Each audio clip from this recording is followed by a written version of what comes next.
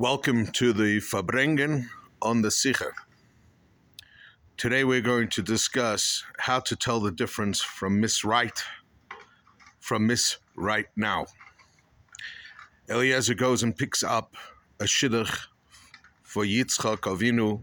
Rivka Imenu comes, and Eliezer cannot stop talking about the hashgacha pratis and the chesed that Rivka had been involved with. But we see that Yitzchak wasn't quite sure. What did Yitzchak want to know? Not if she was Miss Right Now. She did chesed, hashgacha pratis, beautiful stuff.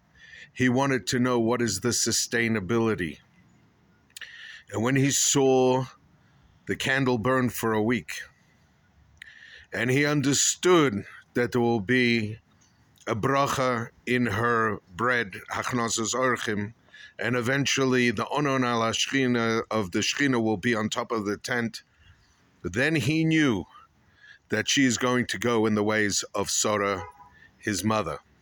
My friends, Eliezer is Eved Avram, very high spiritual person, but he's caught up a little bit in the chagas. Wow, can you believe this? You're never going to believe this story I tell you. Hashem is mamish sent this for me. That's all good and true. But you have to have your eyes on the goal.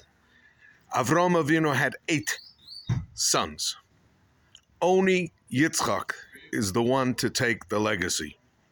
Yitzchak has to make sure he doesn't just marry Miss Right Now. He has to figure out how to marry Miss Right.